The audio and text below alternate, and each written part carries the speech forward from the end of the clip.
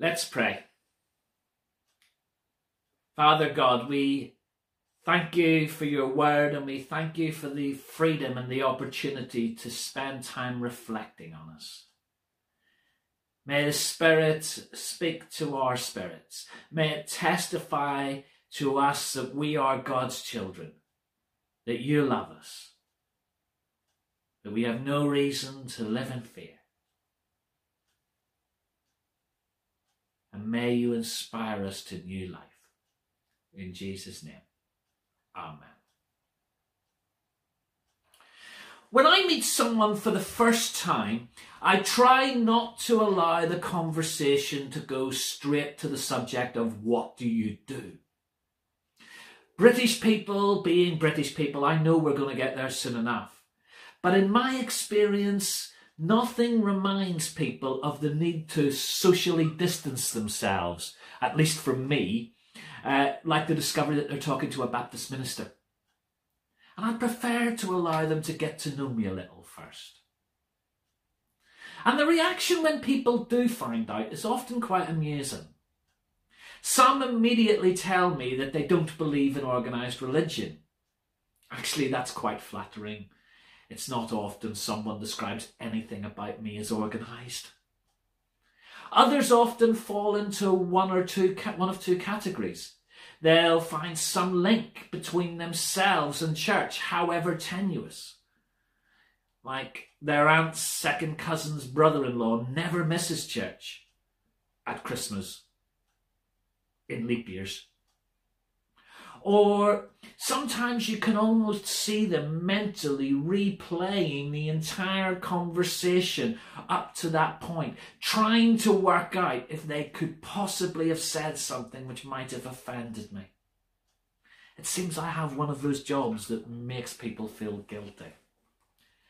Mind you, I'm not the only one. Have you ever been driving along when a police car takes over and you just ease that foot off the accelerator and you start feeling guilty and replaying the last 5 miles of your journey, even if you've not done anything wrong? Or do you go through customs knowing full well that there's nothing in your baggage that you shouldn't have, but somehow you still couldn't feel more guilty if you had a kilo of cocaine stuffed in that lining of your suitcase? Well, some people are the same with God. Last week I began a series about identity. We're looking at how God views us, of what the Bible has to say about who we are. Last week we reflected on how Jesus came to the world so that we might become God's children, that we might know God as Father and know his intimate care. And this morning's reading touched on a similar theme. Paul writes about the Spirit testifying with our spirit that we are God's children. He also writes that God's Spirit within us means that we don't need to live as slaves to fear of God, but that we can know we're a child of God. The Spirit within us cries, Abba, which was a very intimate way of addressing God. The trouble is, it's easier to read than truly believe or accept, isn't it? It doesn't always feel like that, does it? We can read passages like this and come away thinking, well, that's all very well for someone like Paul, but it's just not how I feel. Well, if you ever find yourself thinking like that, you've probably got more in common with Paul and the people of first century Rome to whom he was writing than you realise. Paul knows all too well that whatever the Bible says about us and whoever God says we are, it doesn't always feel like it. It can be hard to really believe it. Paul has to remind these people that they have no reason to live in fear of God. He speaks of the Spirit having to testify into our hearts to remind us that we are God's children. He has to remind them. because it would be very easy for them to forget. And the same is true for us. Lots of other voices can try to crowd out the Spirit. Others might be only too happy to point out where we mess up. You say you're a Christian, yet you do that? Or we might get frustrated with ourselves. Our own accusing voice can be one of the most powerful at drowning out the Spirit. And like the various encounters I started with, we might not want to risk getting too close to God because we fear accusation, we fear condemnation. And the difference is, before God, we can all find something of which we're guilty. And it can be a real spiritual struggle, just believing that God cares about you, has forgiven you, that he hasn't given up on you. Paul himself experienced this. In the verses immediately before where we picked up, Paul describes a struggle that we all face. We want to do good, we want to do the right thing, and there's stuff that we really know we don't want to do. But Paul says it's not that simple. I know the right thing to do, and yet I don't do it. Whereas the wrong thing, I find that all too easy. And he comes to a very bleak, despairing conclusion. What a wretched man I am, he says. It would be great if coming to faith solved everything, wouldn't it? But you don't have to have been a Christian for very long before you discover it doesn't work like that. Some people, they just seem to breeze through life doing whatever they feel like without any real sense of right and wrong or any sense that they're accountable to anyone else, with no sense of guilt.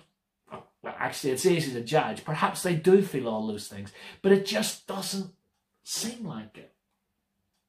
Whereas there's a sense in which coming to faith and putting your trust in Jesus and trying with his help to live the kind of life God wants you to live brings it with it its own struggles and tensions. Because doing the right thing is rarely easy. You try to live the way God wants you to. Often you just find it's not the most convenient thing to do. Paul speaks of being gripped by sin. And that's quite a powerful image. You only realise how gripped you are by something when you try to stop it. I mean, I'm pretty sure if you think back 6 weeks, you were totally unaware of how often you touched your own face. And then somebody told you to stop doing it. And now you realise you're always doing it. And it's really hard not to. Because someone telling you not to do something doesn't make it any easier to stop it, does it? And that's what Paul says about the law. When Paul talks about law, he's talking about how God tried to guide and direct us in how to live. What types of behaviour would help us to live good, healthy, holy lives, and what types of behaviour would be destructive and harmful to ourselves and others. But law is limited. It can point you in the right direction, but it can't make you follow it. In fact, if anything, it can just remind you of where you're getting it wrong. Churches are often accused of peddling guilt, not always unfairly. And I hope it's not something that I do or we do. But as we read and reflect on the scriptures, as we seek God's direction for our life, part of us will discover areas where we're not getting it right. And that isn't easy. We can live with a sense of guilt and condemnation because of stuff in our past about which we're really not proud. And it's very easy to be troubled by false guilt. Often those who try to live a life that pleases God can be very sensitive to what they get wrong. And they can be prone to feeling guilty, to feeling condemned. And there are times in my life when I've really struggled with that sense that God loved me, that he had forgiven me. So if we hear or read these words and struggle to truly believe them, take heart. They're written for you. That's what the whole passage is about. They've come out of a real personal struggle to live a godly life from one who's wrestled to get it right and kept getting it wrong.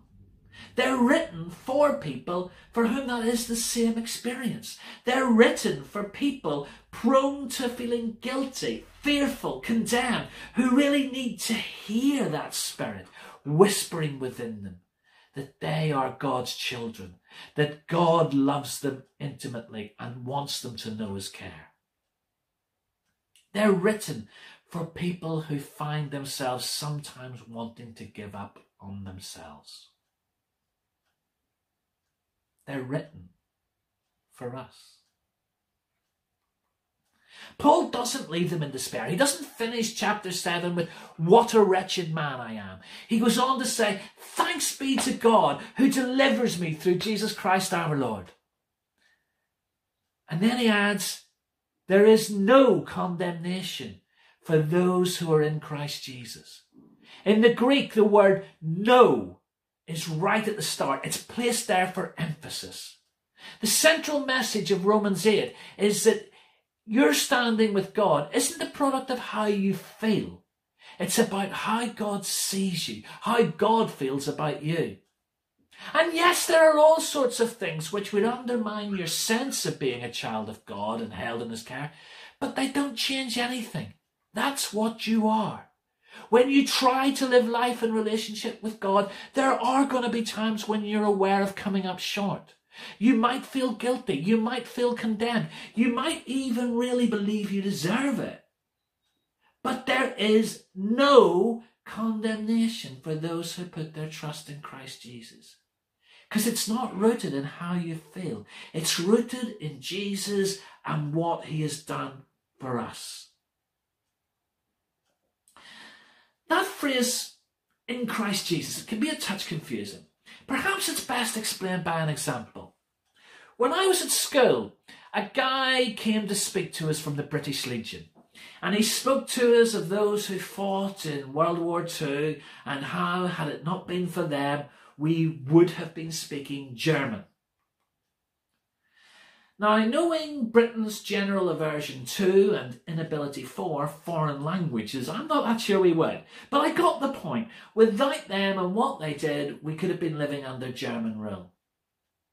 And it wasn't something we had done, but something that someone else had done on our behalf that determined under whose rule we live.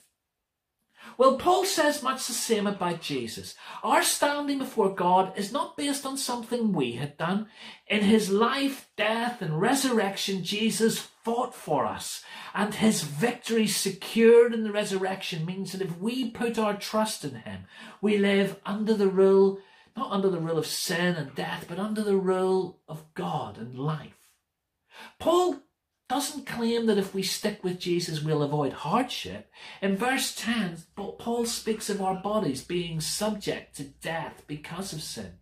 And when Paul speaks of being convinced that nothing can separate us from God, one of the things that makes Paul's argument really convincing is that he lived it. All those things he listed, all those lines of ducks from earlier, trouble, hardship, persecution, famine, nakedness, danger. He faced them. And we still live in a world shaped by the consequences of sin and suffering from those consequences. And none of us totally escapes. But because of Jesus, they don't have the final word on us. In verse 17, Paul says, if we allow him to take us through the hardship and suffering, God can bring us through to the glory he has prepared for us. The same Spirit that empowered Jesus to live a life of obedience to God will be at work in us in this life. And the same God who brought Jesus through death into the new life God had for him will do the same for us. Now that won't always feel true. Life chips away at that. It undermines our understanding of what God has planned for us and our faith in it. The predominant view that people have always held of God is that at best he wants to keep us in line, at worst he's out to get us. And we can have this idea that God is marking our cards, making a note of all that we've done wrong, and that one day he might just go, I give up. That he might not want to know. And Christians aren't immune to that. If you feel that way, take a look at verses 31 to 39. They're amongst the greatest words in the Bible. When Paul says, if God is for us, he's not suggesting that God might not be. He's taking the fact that God is for us as self-evident. He says, if you don't believe him, look at what he's done. Look at what God has invested in us. He has given his one and only Son for us. Paul says, if he's invested that much in you, do you not think that God will do all he can to protect his investment? And when he says no one's going to bring, he says, who's going to bring charges? The answer is not no one, because there will be times when our own conscience bothers us and says, call yourself a Christian. There will be times when others will say, you Christians are all the same, you're all hypocrites. And one of Satan's favourite ploys is to hold our sins, real or imaginary, before us and say, remember this? I haven't forgotten that. Do you think God will? But it's not yours, mine's, or anyone else's to judge or condemn us. It's God's.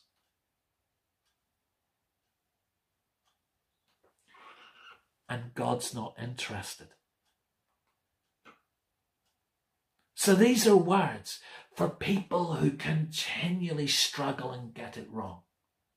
We can make the choice, yes, to cling to our sin, and God won't force his way into our life. But if we do want to welcome him into our lives, if we'll allow him to be at work within us, we need to get our sin into perspective.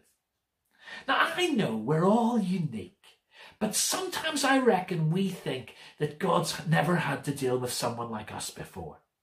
Do we really think that nobody in all of history has been where we are? Do you really think that no one has ever done what you've done? Do you really reckon that God's thinking, don't know what to do with that? Do you really think Jesus sees your sin and then looks at the cross and thinks, ooh, I wish it covered that? No! If we put our trust in him and accept what he has done for us, whatever charges and condemnations others might try to bring against us, Jesus' answer is pretty much the same. If it helps, picture him pointing at the cross and saying, I dealt with that.